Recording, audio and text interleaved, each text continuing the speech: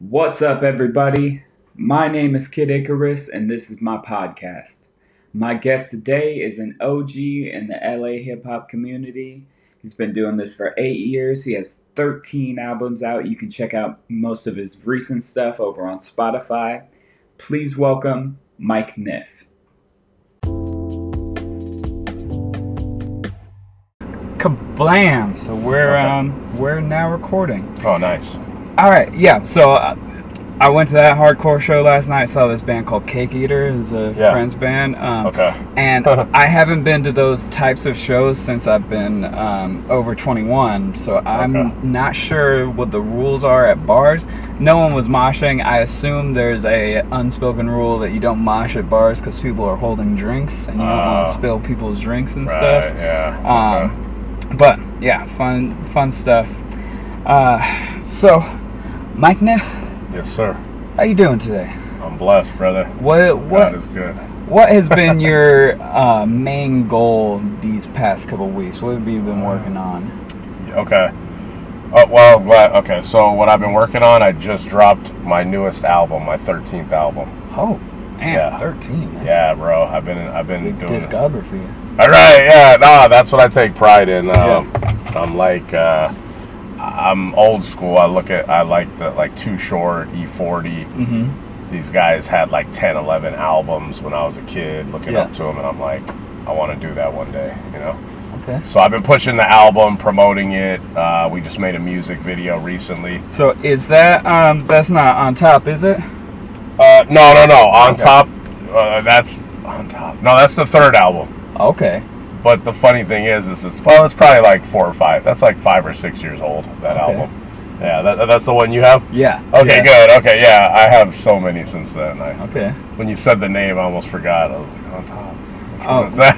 Yeah. When did you start making music? Okay, well, there was the pre-career, and then there was the actual, where I really started recording music. Yeah. So I started writing rhymes at 13, 14 years old, and did a lot of house parties when I was like 18, 19, just freestyling, you know what I mean? Freestyling at parties. And I didn't start taking it really seriously till I was 31. Okay. So, and I'm 39 now, so I got a 8 years ago? 8 years ago, yeah, where I started doing shows, making albums. What prompted the switch to, like, I'm taking this seriously now and started to... Well, okay. Just the fact that I always wanted to do this, but I never pursued it, and I was afraid to pursue it when I was younger. Like in my 20s, I didn't have the balls to do it. I was scared. Yeah. And then at 31, I got to a point where I started writing these rhymes for other people, like dedication verses for my closest friends. And then I decided to get in the studio and record them. And my buddy's like, hey, man, like, do you want to make some real music? Do you want to make songs? Like, and then he's like, do you want to take this serious, or are we just playing around here? Like, what are we doing? That's the way I always look at it. And I was like, all right, well, I decided I better do it now. 31, I'm getting older. You know, you only have so long in this life to do something, you know. So it was a matter of just realizing you gotta seize the day.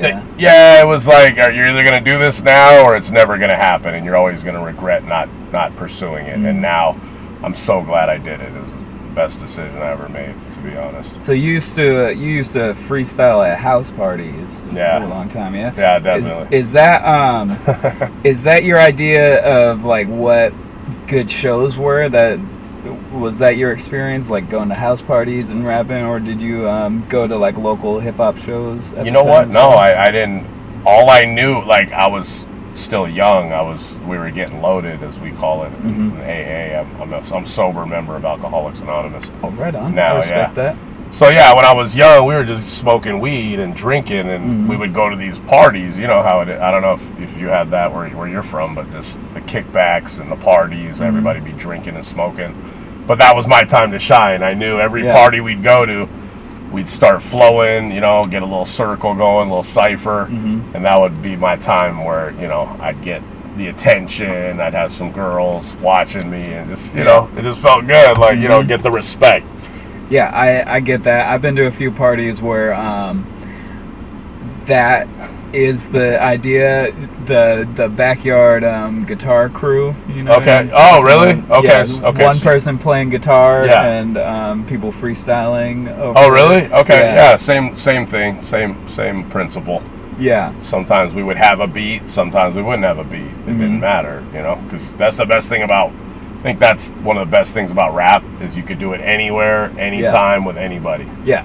You know. Yeah. So, You don't need anything. You don't need anything. Just gotta be there. You just gotta try. You just gotta have a voice. Yeah. You know, if you're a mute, then you can't. But other than that, Yeah, that's one of the great things about hip hop compared to other music is that there's no barrier to entry.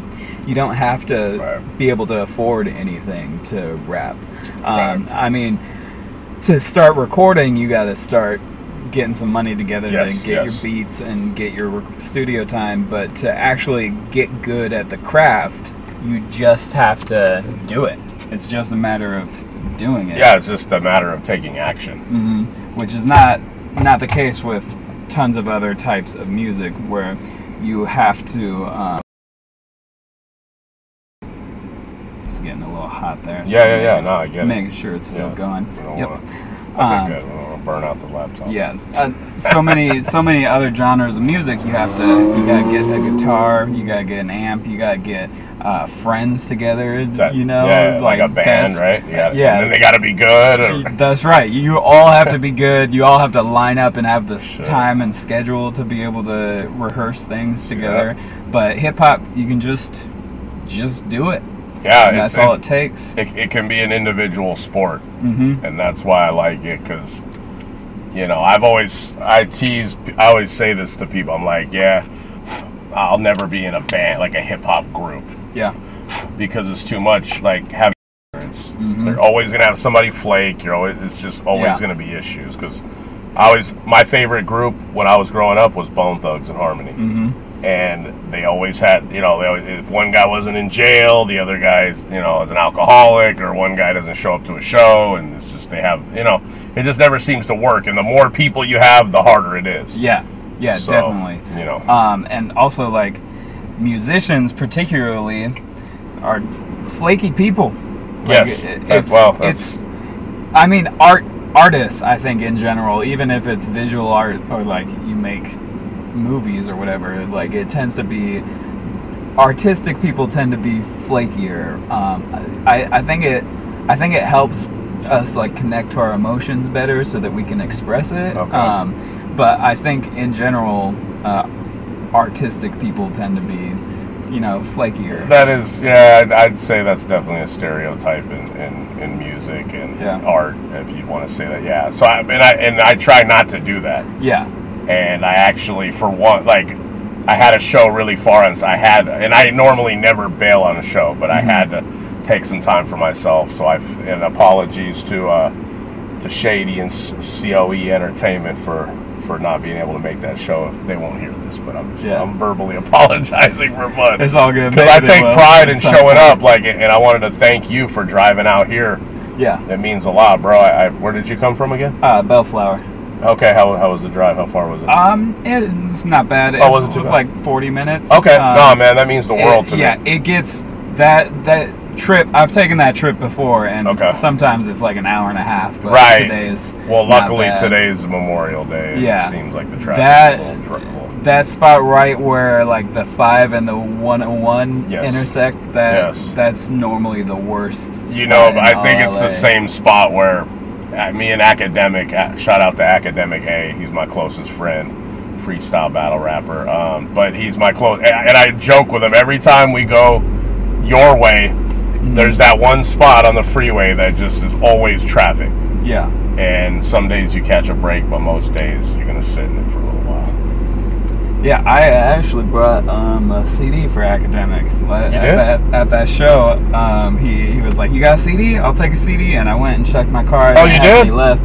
So I brought a CD this time to give you did? to you. Man, I'm glad you did. Yeah, he's a collector, an avid CD collector. Yeah, he loves listening to people. Yeah, right on. I like that about him. I like physical CDs. Yeah. I just love because I don't get CDs anymore. Right. For like musicians I listen to. Does. Yeah, right. Because Spotify exists and you can just get it all free on Spotify. But it's such a or YouTube. It feels like leveling up in Zelda or something when you get a CD. You know what I mean? Like you get the little music playing and you're like, yeah, I got it. No, there is still something about physically holding something. Yeah. And I'll tell you why. The reason why I have the CDs, bro, is because when I started, the CDs were still in. Yeah.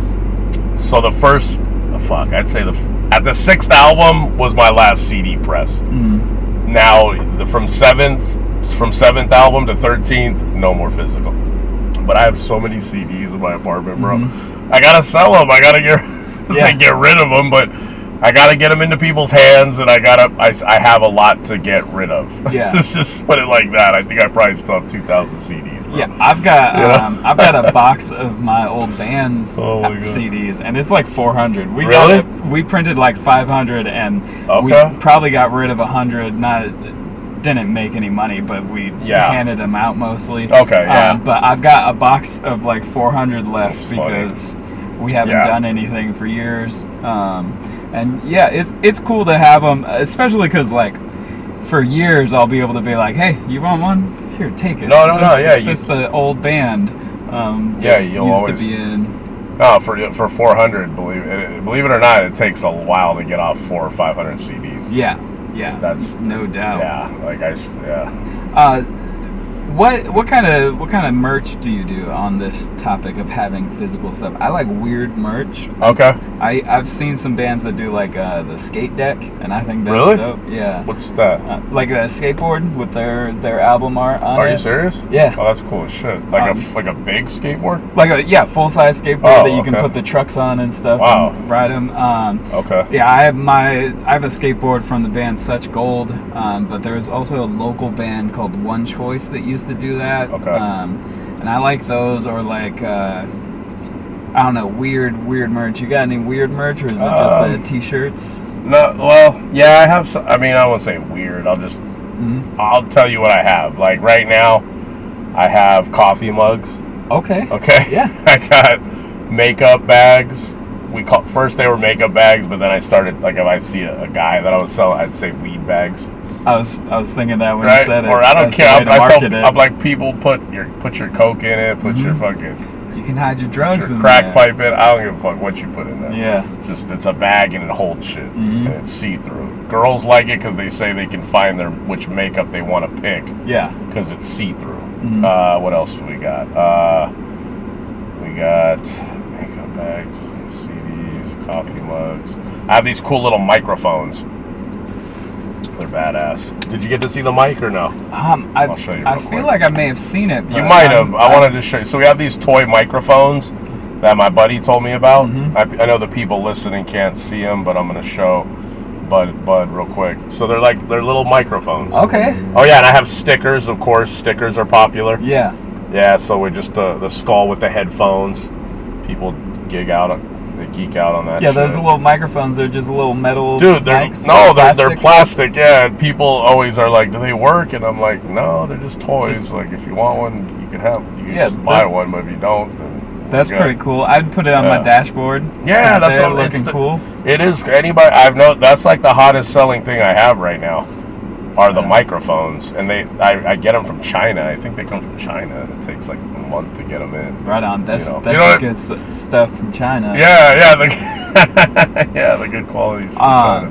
Yeah, I have yet to see. I don't know why I don't see enough, but like polo shirts like that. I would buy some polo merch. No shit, really? Yeah. Okay. I like collared shirts. I wear collared shirts a lot. And I like music merch, so I'm always like, who has the collared shirts? Because that's the thing to do. Yeah, I mean, see, people always give me ideas, and I'm probably not going to do that. Yeah, because it's too. Then you're talking embroidery. Yeah, right. And the price goes up, and the demand isn't there. Yeah, just because you like it doesn't mean. Yeah, no, most people probably not. Nobody's ever asked me for that except for you. Yeah. What they asked me for is those with the hoodies. Oh yeah. I don't know what those are called. Like the sweatshirt or a hoodie sweatshirt. Yeah, the hoodie sweat, and I'm like, Yeah, I feel like I see people wanting that a lot. That's got to be expensive for. See, that's what I'm saying. It's California too, so yeah. Who's gonna wear? I rarely ever wear a jacket or I mean, I wear them at night, but like I don't really wear sweaters or hoodies. So it's like, it's shirts are fine. It's, you know, if I lived if we were in Massachusetts or some cold state, then I would do it. Jackets. Yeah, some jackets. I mean, I make a jacket for myself, or I have a hoodie with my name on it. Yeah. And then people be like, oh, I want a hoodie. I'm like, all right, well. Yeah, I've got a varsity jacket that I made based on one of my songs. Oh, you did? Yeah, but just the one, because, like, yeah, there ain't the demand there yet. See, well, exactly. And, you know, it's everybody's, and then, this is what'll happen when it comes to merch. People say, oh, yeah, you make me one of those and I'll buy. Then you make it and they don't even buy it. Yeah, right? So it's like, why are you wasting my time? So I know, after so many years of doing it, you just know what you make that sells, and you kind of stick with it. Yeah, the benefit of shirts, too, is that, like, you're not competing as much with other artists with shirts, because somebody can fill their dresser with, like, 10 shirts. Okay. But with, like, a hoodie, you only need, like, 1 or 2. See, that's a good point. How many hoodies are you going to buy? Yeah. But everybody needs a fresh new shirt. Yeah. You can get a 10-pack of shirts. Bro, I got so many shirts in my apartment, bro. I need to throw some of them or give them to Goodwill, because I have too many. You know, because after a while, once you wash it twice, you're like, I ain't wearing that shit. Yeah, I got a lot that fold out in a weird way around my belly. Okay. Like they've been stretched out from when I used to have a bigger belly. Oh, okay. And so now when I wear them, they're just bulged out on the side here. Yeah. Oh, are they really? Yeah. That's fucking hilarious. Yeah. Okay, I got you. So I've been listening to that album, the On Top album. Okay, good. It's a very traditional West Coast sound. Okay. So I'm assuming that's where your influences lie. Yeah, like the Death Row style West Coast hip hop. Oh my god, I love hearing this. I love to hear other people's opinions or what they get from my music. You know what? You hit it dead on the head on that. Yeah, I don't know, Death Row I was all about Snoop, Dre. But yeah, you nailed it. West Coast for sure. I'll tell you what. Yeah, I love the East Coast too. Yeah, I love East Coast hip hop, but my main influence is definitely West Coast. Yeah, it's definitely a West Coast sound on that album. I'll tell you what. The Doggy Style Snoop Dogg album, man, I think holds up extremely well. Even compared to other artists of that time, but I think even compared to how much it's not talked about, like people know Gin and Juice, but I don't hear it brought up as much as like All Eyes on Me by Tupac, or The Chronic by Dre, which are both great albums in themselves, but Doggy Style by Snoop Dogg, bro, it's so good. It's so good. Can I tell you a quick funny story about Doggy Style? Go for it. I love that album so much. I've literally bought that album because of losing it or what. I bought the album 4 or 5 times. Oh, yeah? No shit. Yeah, I had to buy it as a CD if I lost. I had to have it. And I don't even own it right now because I think I gave my CD collection, but I literally bought the tape 2 or 3 times and then I bought the CD twice. Yeah.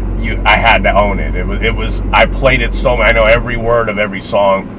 Yeah, Snoop Doggy Style was like my favorite album. I'll never forget. It was the first tape I ever bought, and I went to the tape store. It used to be called The Warehouse, and when they had music stores. Yeah, right. And I was going to buy it. I was like 12 years old, and the guy's like, he's like, man, I'm sorry, bro. Can't buy it. Yeah, you can't buy this tape. It's parental advisory. And then luckily the guy next to him's like, hey man, just let the kid buy this tape. He's gonna hear it anyways. And thank God he sold me the tape, and the rest is history. That's cool. That's cool, dude. Why don't you say his name so that he can? I don't know his name. He can get his fines. I know. I don't know. I have no idea who he was. I was a kid, but God bless that dude. Yeah, that's dope. That album I think was like the soundtrack to my brother's like 13 birthday party. Really? Yeah. Oh shit. Yeah, we used to listen to that. We shared a room when I was a kid. Yeah, I did and too. I was like, My younger brother. 8 years old at the time, and he was like 12, 13, Yeah. and we would listen to Dr. Dre's 2001 like every night Okay. when we went to bed. Yeah. But oh my god, that got mad. Doggy play. Style was one of the albums that was constantly in our like 5-disc CD. Oh yeah. Okay, I remember that. Yeah, I had and one then of those. like Mine was a 3. The Bone Thugs album with Ecstasy on it. Oh, I I'm not love that sure album. which album it is. I know, I can't remember the name of that and album. I think Ghetto Cowboy. Ghetto Cowboy was fire. My Yeah. buddy showed me Ghetto Cowboy. He loved it was the spin-off from Bone Thugs. I forgot their crew. Do you remember their name? I don't remember. But yeah, I remember Ghetto Cowboy. We loved that song. He showed it to me and we were like, see, Crazy Bone is one of my favorite artists. Yeah. Crazy Bone is so talented. The way he sings, he can rap, he raps fast, he raps slow. Having that versatility, that's what I take pride in that. Yeah. Being able to make songs, like different type of songs for the ladies, rapping fast, rapping slow, West Coast, whatever you want to. I believe I can do anything if I wanted to. Yeah. That's my thing. Right on. Now, do you have on top? Do you have the CD case with you? I do, yeah. Let me see it, because there we go. Yeah, I love this album. My ex-fiance named the album. Oh, right on. Yeah, she said, because at this point she's like, well, you did that and now you're on top of the game, so why don't you call it On Top? And I was like, yeah, why not? I like letting other people name my albums. Okay, yeah. I got tired. My EP, when I was writing it, the working title was something like, I don't do drugs, I don't drink, I'm straight edge, I just make out a lot. That was the working title for it, because I like all of that. I like ridiculously long titles. Damn, that's funny. I know. I was talking to my mom about that recently. Like, how long is too long of a song name? You know, we always try to abbreviate it, make it smaller. But I like how you went out and did that, because you're like, fuck it, I'm not gonna play by the rules. Yeah, that was the working title, and at some point I was hanging out with a friend and I called myself a scuzzy bum, and he was like, that should be the name of the album. Okay. And so that became the name? Scuzzy Bum EP. Oh, I like that. Under. Okay, so yeah. Yeah. Friends will always give you, like, they'll just say something and you'll be like, you'll like it more than anything you came up with. Yeah. Like, okay, so On Top is the the 4th album. I did a song with Nocturnal. I don't know if you heard of Nocturnal. Oh yeah, he's what? Shake Your Ass? Yeah, not that one. No, that's Mystical. Oh, Mystical. But he did that song with Dre, drinking, smoking, straight West Coast, and all I really want is your bitch wants to be with me. Does he spell it with a K though? He does spell it with a K. That's funny. You do that? Okay. I think that's how I got them confused. Oh, okay, yeah. I got you. Mystical spells his. I don't know if Mystical spelled with a C, but his is with a K. Yeah, okay. Yeah, Nocturnal. But so he's on the 4th album. Here's the point I'm trying to make is, so we were doing a track, and he's like, because I'm Mike Niff, but some people call me Nifty. I have a bunch of nicknames, and he's like, why don't you call the album Nifty? And I was like, yeah, I like that. And that's how the album was, Nocturnal. Who better than Knock to name my album? Have the celebrity old school OG rapper from the West Coast name my album. It's a better story. That's a pretty cool feature to get. It was a great feature. Yeah, how'd you get in touch with him? Okay, so I used to do shows with a promoter named BP, Boss Player. Shout out to Boss Player. We don't do shows anymore, but he helped me out a lot. And he knows Nocturnal. He used to just promote for him when he was big, when he was younger. So he just was friends with him. So every time he would do shows, he would have Nocturnal be the headliner. So I was able to meet Nocturnal, and he's just, they have, some of them artists are just, their heads in the sky, they're fucking arrogant as fuck. Nocturnal is he's just another one of the homies, like, you know what I mean? Like, when you meet him, he's just gonna talk to you like you're his best friend, and he's just a cool-ass motherfucker. And I was like, one day I was like, man, why not? I told the academic, I'm like, maybe I should just get Nocturnal on the album. Yeah. And he did it for a cool little feature fee. And he actually came to the studio. You'll like that song. I'm going to send that song to you. Yeah. It's called, I can't remember. It Don't Stop or something. I have so many songs where I can't even remember half the shit. I remember them, but I have to think about it. I know we're recording, so I don't want to spend the whole time trying to remember a song. Yeah, it's all good. Yeah, I think it's called We Don't Stop or It Don't Stop. The one that features Nocturnal. The one Mike Niff featured Nocturnal, yeah. But so yeah, he named that out, and then my buddy Urge 7 named my 5th album. He's like, man, we were having this long conversation. Anybody out there that's listening, check out Urge 7, URG7. He's a dope ass motherfucking underground hip hop MC, probably one of the dopest underground artists in the game. And that motherfucker spits bars. He's featured on every one of my albums. But on the 5th album, we were just having a conversation on the phone one time. He's like, Mike Niff, he's like, you always out there selling your merch. You're doing shows. He's like, you a man of the people. And so I named the 5th album Man of the People. Yeah, right so on. He named that album, and the stories just go on and on with the album titles. Yeah, a couple of them cool. a couple of my name. But yeah, what are the top venues that you've performed that are your favorite? Not like the biggest or nothing, but what are your favorite to perform at? Fuck, a good question, bro, because I make jokes. I'm kind of hardcore, and I'm just gonna be transparent. And I know you're starting your podcast. I don't know if you have thousands of listeners or 20. It don't matter. No. I don't know who's fucking listening to us, but I'll say this, bro. Most of our shows are at fucking dive bars, shitholes. Yeah. And so having a favorite, it's like picking your favorite outhouse. This question. Okay. I'm making a joke. I'm totally being a dick. Honestly, I don't have any favorite. No, they're all the same to me. It's all, I just go to do my thing. Universal Bar and Grill is pop into my head because it's one of the places I started at. Yeah. Have you ever been there? I have not been there. Okay, it's in North Hollywood. It's cool. That question. Like by Universal Studios kind of area? A little bit, yeah. It's in that's where they came from. Okay, right. Yeah, it actually is pretty close to Universal Studios. Yeah, it's on Lancashire. Okay. It's on the offskirts of Universal Studios. So yeah, that's where they came up with the name. But yeah, that's most of them are just dive bars, bro. I've been, you know what I haven't done, to be honest with you? My final bucket list, other than maybe really making it and becoming some mainstream rich artist, famous, all that shit is to perform in front of a huge crowd with thousands of people in the audience. Yeah. I haven't had that opportunity yet, and that's something I would love to do. That's my bucket list for right now. Yeah, I'll tell you what, I like the dive bar shows way more than the 1,000 people. As a fan, as somebody who goes to stuff. Yeah. I could see that. My favorite venue to go to is Chain Reaction in Anaheim. Oh, okay. And it's a small place. Yeah. But there's no separation between the crowd and the stage, so there's stage diving, which places like the Glass House in Pomona, there's a separation, a gate that blocks up, and there's other venues that are like that. Yeah, they had one like that, yeah. House of Blues is like that, but Chain Reaction, you get to get up on stage and jump off, and it's small, but So I love smaller places like that. Even I think the Whiskey is the same way, where it's small enough that they don't need the separation of the stage and stuff, and those are my favorite types of shows that are small enough that there's no separation. No, I remember a Cypress Hill show that I went to when I was younger that I'd never seen a separation before, and when I saw it, I didn't understand it. I was like, why do they separate? It took me to get older to realize that people are crazy. And they'll fucking get up and stab Be Real or some shit.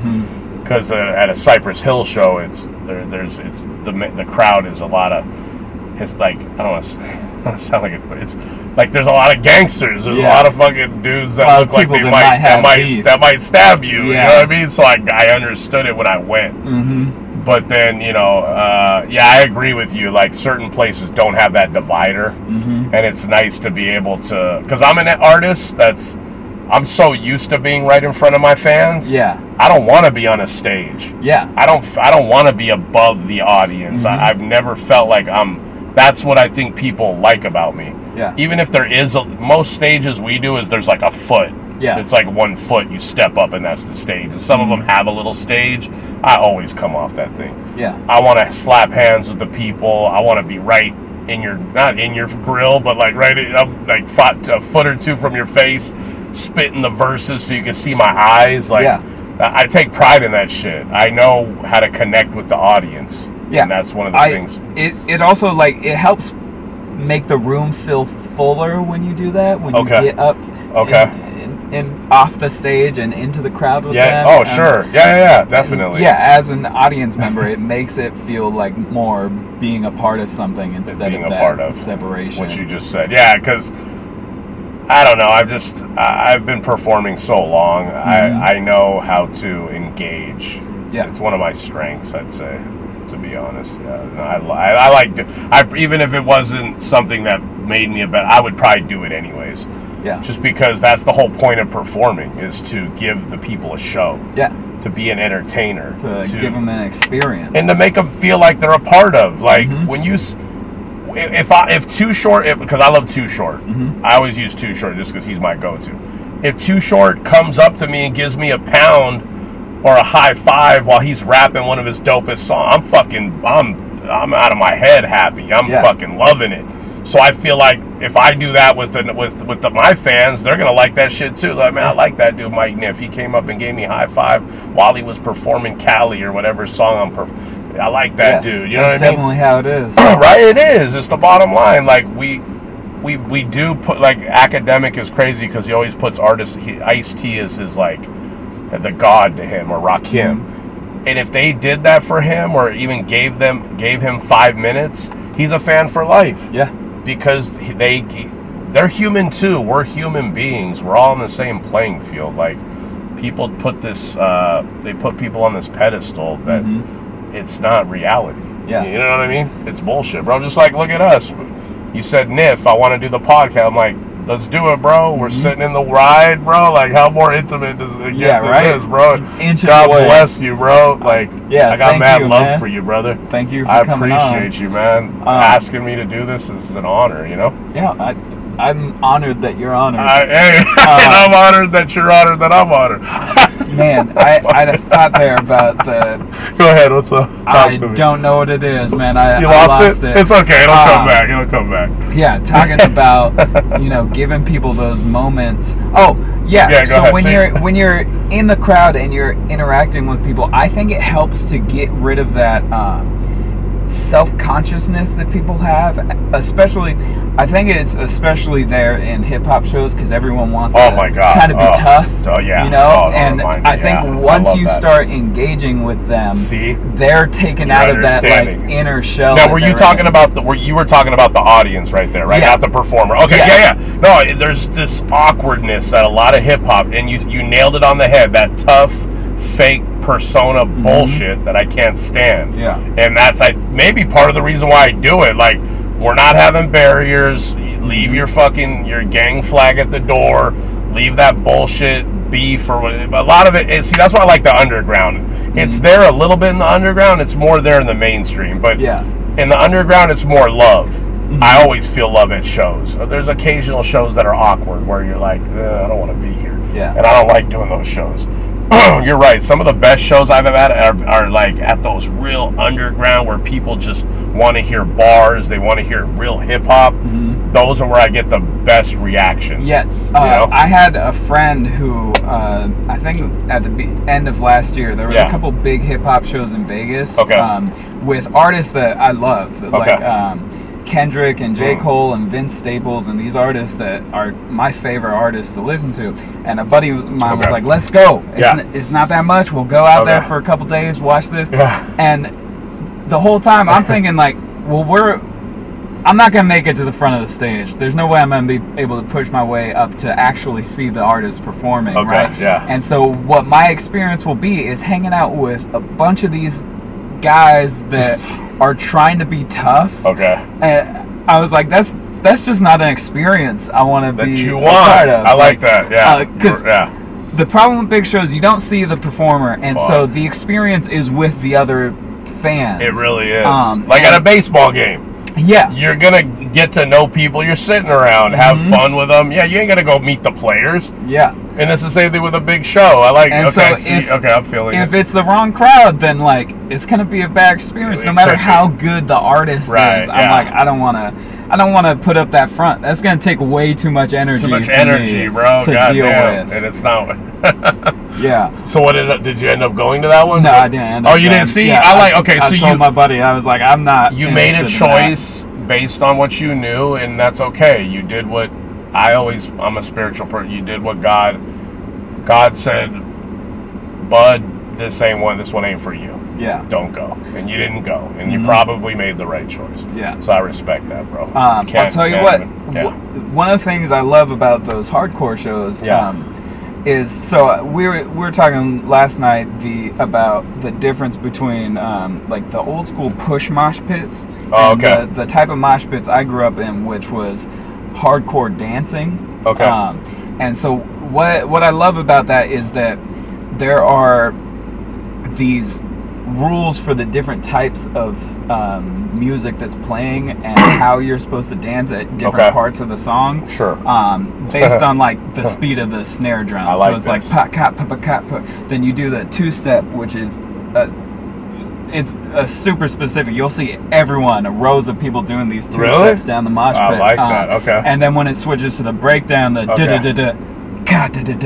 Then people just start swinging. Oh, they do? And so like the fact that there's these like set rules for what to do at what time causes everybody to engage in a way that you don't see at any other type of show that I've been to. Hey, because I gotta say that's cool. Yeah, it's like such the rules. Great that's experience. Awesome. It's like I've gone to these meetings, these AA or NA places. They have this one dance. I don't know how to do it, but I watch. They know how to do it, and when they're doing it, it's like an old school type of music, like type of dance, and they all know it. So when you're telling me this story, I like that, like how you guys know what to do already by what you hear, and that's fucking cool. That's impressive. And it's an immediate thing where like you hear there's a certain type of rhythm that is the like build up before a breakdown. It'll be heavy on the toms. And as soon as that comes in, if you see another person who knows the music, you'll make eye contact and immediately know to start pushing everyone. Are you serious? To open the pit. Oh, I get it. Okay. Running back and forth and jumping into the crowd backwards to open it up. And the fellowship, the brotherhood you get by knowing like we're in this together right now. We're about to do this. Is the greatest thing, and I wish we had something like that in hip hop to get people to participate with their bodies more fully. I like that. See, fuck, you're hitting on some shit that I really like because I hate when I'm rapping for an audience and they just stand there. Yeah. They're not applauding, they're not dancing at all, they're not jumping up, and like that's why I'll start jumping up and start doing something, like I'll grab somebody's hand and we'll be going like this and jumping up together, and I'm like, see, this motherfucker knows what's up. He's having fun. Yeah. And then you wish that the audience, you're right, hip hop needs to come more with, I don't know if it needs to be a universal thing, and maybe it's already there, we just don't know about it. Yeah. But they need to bring it to Cali. Yeah, I can see. I see your point. There's some things like there is like the hip hop two-step that people do sometimes, and there's always like the hands raising. Okay. The hands get a little repetitive. Yeah, that gets boring. That's why I never do that anymore. Yeah. I don't do the when I say hip, you say hop. Like it's too lame to me. I'm like, I ain't doing that shit. Yeah, there's gotta be something we can do to like cause like a big fun like this is what we do when we hear this. Hey, I'll tell you this one though. My boy Hazard has a song called "Start a Riot," and the only time we ever moshed, if you want to call it moshing, because this one dude named Tank, he was a white guy. You could tell he been to mosh pits. That was his. And we were kind of jumping around, pushing each other, and his song is real like "Start a Riot." It's about starting a riot, like inciting a riot, and that's the only time I ever got into that like mosh type center thing. It's that because that mosh thing is not for me. Yeah. But when you're telling me about it, I have a new appreciation for it today, and I'm glad that you gave me a little more of the breakdown. Yeah. But like we did it one time, and it was cool. Like just having some fun, pushing around. Like, let's just, you know, get out of your normal, like you said, tough guy stance, just sitting there with your arms crossed and shit. Just like loosen up a little bit. Like, have some fun. It helps to have like like a goal, like I know what I'm supposed to do, because like if you're free to do anything, you know, the stage is open. Anyone could get up and dance in front of the stage if they wanted to. Sure. But like, then you got to be the person who makes that decision, and no one wants to make the decision. No, I agree. You're right. Because it's like, you know how like the high school dances, for example. Yeah. It's all empty. It always takes that first kid or girl with the balls or vagina, if you want to say, to get out there and start the boogie. You know what I mean? And I always tease people now, and I've started this new thing, and I have to come up. I don't know what what the white people's dances or the Hispanic people. For the brothers, it is the sea walk and the blood walk. So when I do Cali, after my second verse, I have a full verse that's empty because Urge 7 is on the song, and that's where his verse. So I always tell people, I'm like, all right, hey, get your C walk on, get your B walk on. I don't know what to tell the white people or the Hispanic people, but I want to find out so I can be like, all right, guys, this is your chance. Get out on the stage and dance, like have fun to this beat, because that Cali beat I have is like, it's the closest beat I ever found. This guy, shout out to Frankie Valentine, he really knows how to make beats that almost you would think it's a Dr. Dre beat. Yeah. And I got that beat for a steal, and it's one of the best songs that I have, and I always do it at shows, and there's just a chance for people to get out there and dance. So, like you said, I want crowd interaction. I really want when people come see me perform, I want them to remember Mike Niff. Like, I don't remember anybody from that show, but that motherfucker Mike Niff, he put on a show. I used to stand on the fucking tables. I'd stand on chairs. Anything to stand out. I'm a little bit more humble, and I used to try to get the attention. Now I just try to put on a good show, but like, I want people to remember me. Because that's the point of this, I think. For me, it's like, I'm not just doing this for nothing. I actually have a purpose when I perform. So I want to be remembered. Right on. I can respect that. Right. That's just being honest. That was one of the things that made me want to make music, to like make a full projects instead of just releasing songs. Was the thing that I was like, I want to, when I'm old, to be like, I have this. I made this. Thank you. You just spoke what I do, bro. That's why I make albums, because he's my best friend, bro. But when he tells me, he's like, Niff, you're like he calls me the 818's Master P, because I'm a hustler, bro. I'm out in front of Walmarts and fucking Targets and shit selling my merchandise, bro. I'm about the money, man. I'm just a old school hustler. And when it comes to my legacy, bro, like, I'm not just dropping singles, and we always make fun of the kids that are still, it's 5 years, you're still working on a mixtape. What are you doing? Like, finish an album. Like, it takes work to do this. Like, putting an album together, like you said, you got to buy the beats, you got to record the songs, you got to write the songs, you have to buy the artwork. And when you were pushing up CDs, it was a real process. I'll admit, now that I don't have to press up CDs anymore, making an album is actually a lot easier. You just have to do everything I just said. But put a collection of work together and put it out. Like, I get to, like you said, when I get to hopefully one day have my grandkids sitting on my fucking lap, I'll be like, hey kids, come look at this YouTube. And then you search Mike Niff's name, and there's 13 fucking albums there, and who knows how many more I'll make. But it's not just a bunch of random songs that I put out and I didn't take the shit serious. I think anybody that puts out albums, and I've actually inspired other artists to make albums, because they see what I do and they're like, Niff, I like what you did. I'm going to make an album finally. I've been thinking about it for a long time. Shout out to my boy Gills, who performed at that show. Remember the guy with the mask? Yeah, he put out Lethal Intent. It's his first album, and I'm so proud of these artists looking kind of as some people call me an OG in the underground game. That makes me feel great. Like I'm old school. I'm like, they look up to me. And when they tell me that, I'm like, I'm like the dad that's proud of their son for the accomplishment, because it isn't, man, anybody that has that it takes something. I don't know what the word.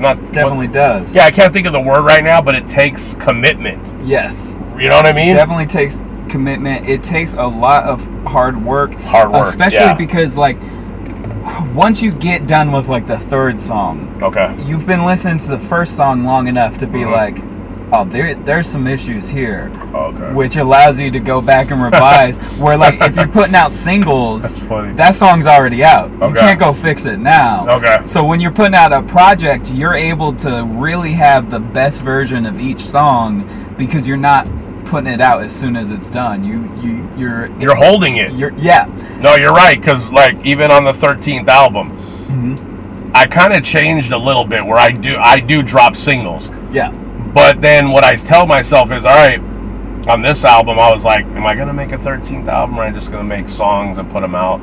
But then I, again, committed to an album. So there were 3 were singles, and then I was like, all right, I'm going to do 4 more for an album. Yeah. So these 4 ain't just going to get pushed out. So I was like, let me give the best work I can on these 4 songs, like you said, and then we'll see what the audience likes best. I always gauge, and it's hard to get feedback. Most people, they just listen to shit and they never really tell you what they think or whatever.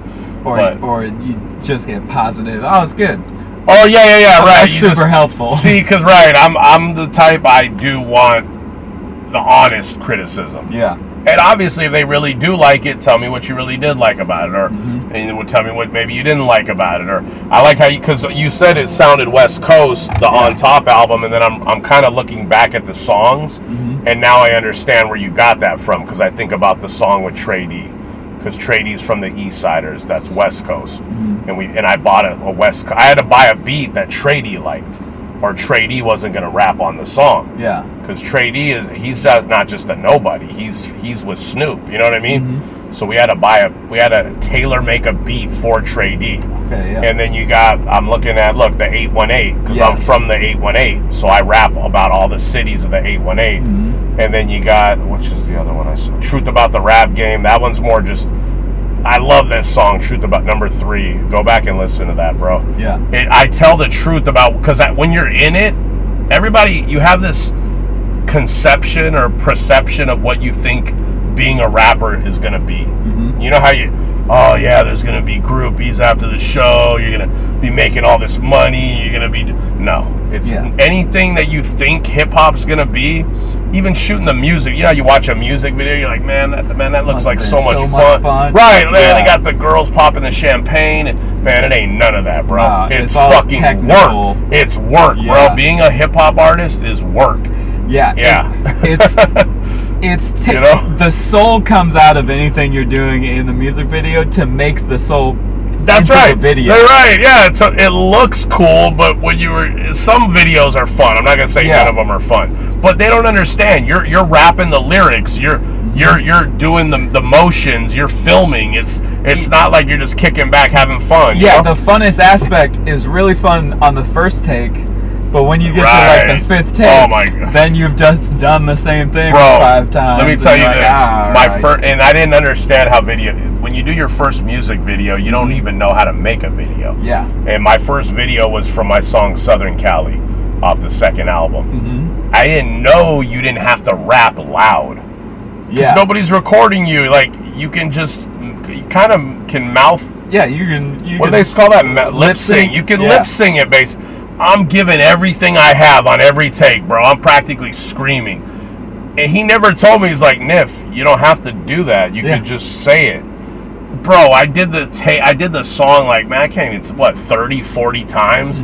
By the end of the video, bro, I was done. I'm like, oh my God, I'm fucking exhausted. Yeah. And if he would have just told me, like, bro, you don't have to scream. Like, you could just spit the lyrics, like, low key. Yeah. But I'm sure it probably made the video a little better. But then I was like, God damn, making videos is fucking work. Like that should change my whole aspect of what a video was. Of course, I learned later. It's always so much too. Like the idea making part of it is always so much more than you think it's going to be. Okay. Like, I'm gonna show up here and I'm gonna rap, and that's a video. And then if you film that, then you're like, oh, this is way more boring than I thought. I need so many more takes than just me rapping. Yeah. No, you're right. Yeah, you can't, I mean, you can just rap in front of a brick building, and that can be a video. Yeah. Most people are going to be like, boring, pause, stop, next. And so you gotta sit there like, okay, so what are we going to film next? Let me check you. Okay, so now what we do, because I used to work with Icon. Shout out to Icon. I always give my shout outs, but I'm working with a girl named Mari because I wanted to give somebody new a chance. I felt Icon was just, it was kind of going through the motions.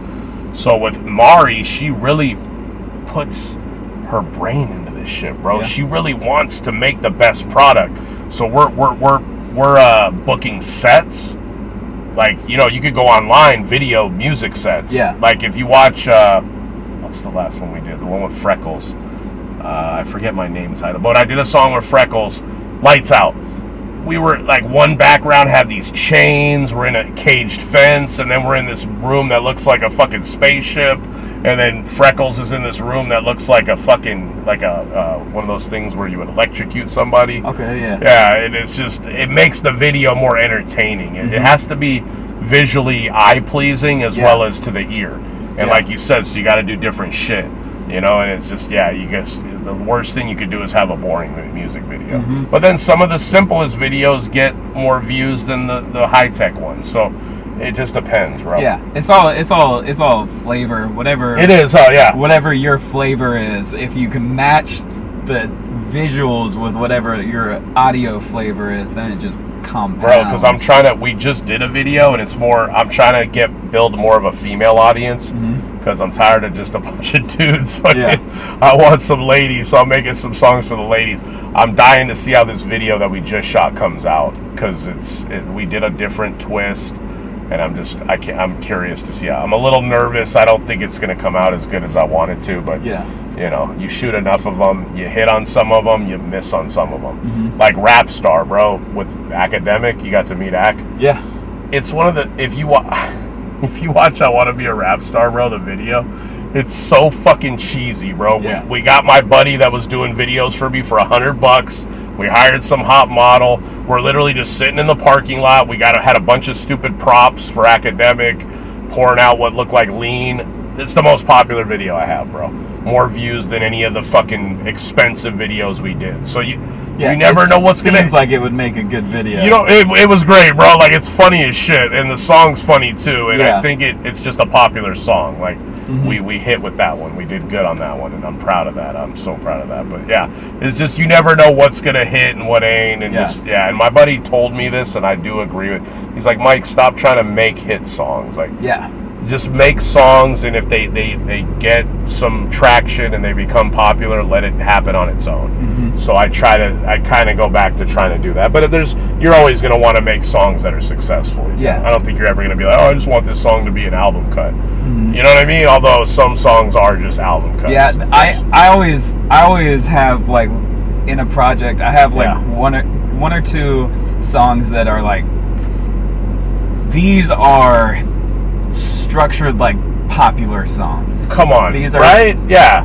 So You know that what I'm talking so about. those are my singles, and then the album cuts are the ones where I'm like, I'm taking some chances here, and a lot of people aren't gonna like these chances. Okay, I like that mentality. Yeah, because there's certain bands where I listen to the first song on the album and I'm like, okay, this hit song structure. It's 3 verses, 3 choruses, a bridge, and it's a little different. And then you get to the second song and it's like, well, this is just one verse. It's no hook. Yeah. But it's done so well and interesting. This is my favorite track on the album. You know, wild, bro. And it's the song where it's clearly like they were taking a risk here, because a lot of people don't like it because it's not catchy, but it is interesting. Right. Okay. Because I took a chance on Friday night, and I always assume people were paying attention to everything, and if you weren't, it's okay. But on the last song, I did a song that it's called the Kerosene Freestyle. There is no hook.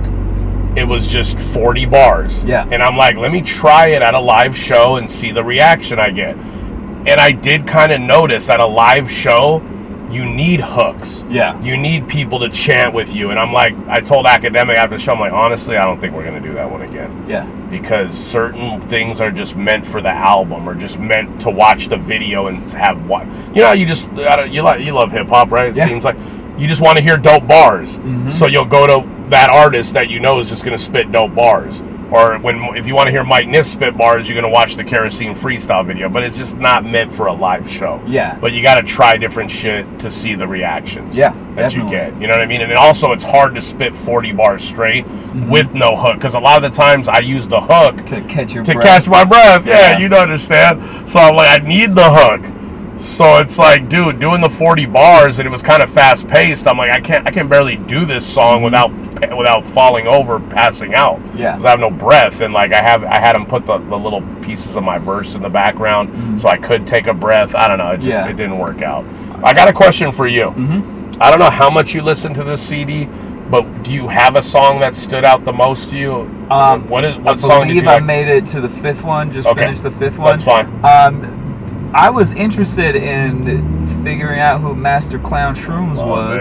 I enjoyed the like horns in the first track.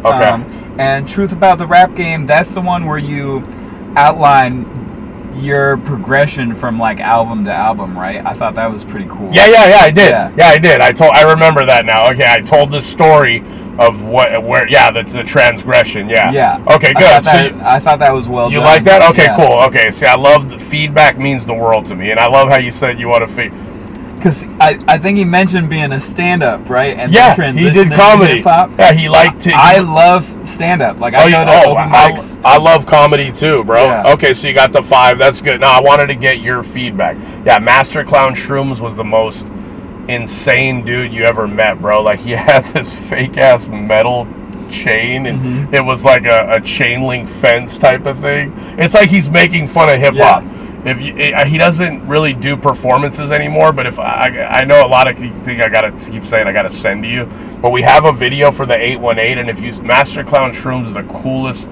He was my favorite, bro. I would go to shows literally to see him. Yeah. Because he was so outlandish. And he had his own character. Yeah. You know, and he even says, let's put Jason to death. I'm Master Clown Shrooms. Let's put Jason. His name's Jason. He's like, I want to kill Jason Ellsworth and become Master Clown Shrooms. You know what I mean? So, like, that video's dope as fuck, bro. Yeah, you'll like that one. Right. So we're getting to the end of the podcast. Yeah, I was going to say, I got to go get a new tire. Yeah, so at the end, I always ask you to shout out anybody that you want people to check out. Anybody who's killing it, that you're like, this guy needs more recognition. Fuck. Okay, I do a lot of I have to give the props to the people, and I'm not taking away from anybody. I love, if you want to find out the people I'm shouting out right now, go to my Instagram. It's at the @MICNIF 1999, Mike Niff 1999. But I'm gonna take this time out to shout out my boy Lex, who's one of my best producers. I buy a majority of my beats from him. If you needed some dope beats, go check out Lex Esquivel. I can't spell his last name, but you can find him. Got to shout out my boy Academic A. He's the most important person when it comes to being my closest friend. And go check out Academic A, guys. AKADEMIC. He spells it with a K. It's Academic A. Go to Academic A Freestyle Battles. This guy will make you laugh. He won't make you cry. He'll make you laugh. He'll make you cringe. But he's just the coolest motherfucker on the face of the earth. This guy wants it so bad. And he only freestyles. He doesn't write. I work with him on songs. Go check out Academic A, please, guys. He's my closest friend, and he's who I want to shout out. And I want to give my parents and my family and my friends a shout out. Urge 7, fuck with Urge 7, URG7. He's if you want to like know a rap artist that needs to be heard that nobody's listening to, that's the guy, Urge 7. He's from Compton. and he obviously has a family now, lives in a safer area, but he's a dope ass artist. I'll leave it at that. Academic A Urge 7. Okay, awesome. I'm gonna give a quick shout out to Heathens Rock. Okay. They're a band called Heathens. Their Instagram's Heathens Rock. I saw them at the show last night. They were cool. All right. So, Mike Niff, What's up, my G? thank you so much for sitting down with me and doing this. My pleasure. I really bro. appreciate it. God bless you. Everybody listening, you have a great day. We appreciate you guys. Thank you. Goodbye.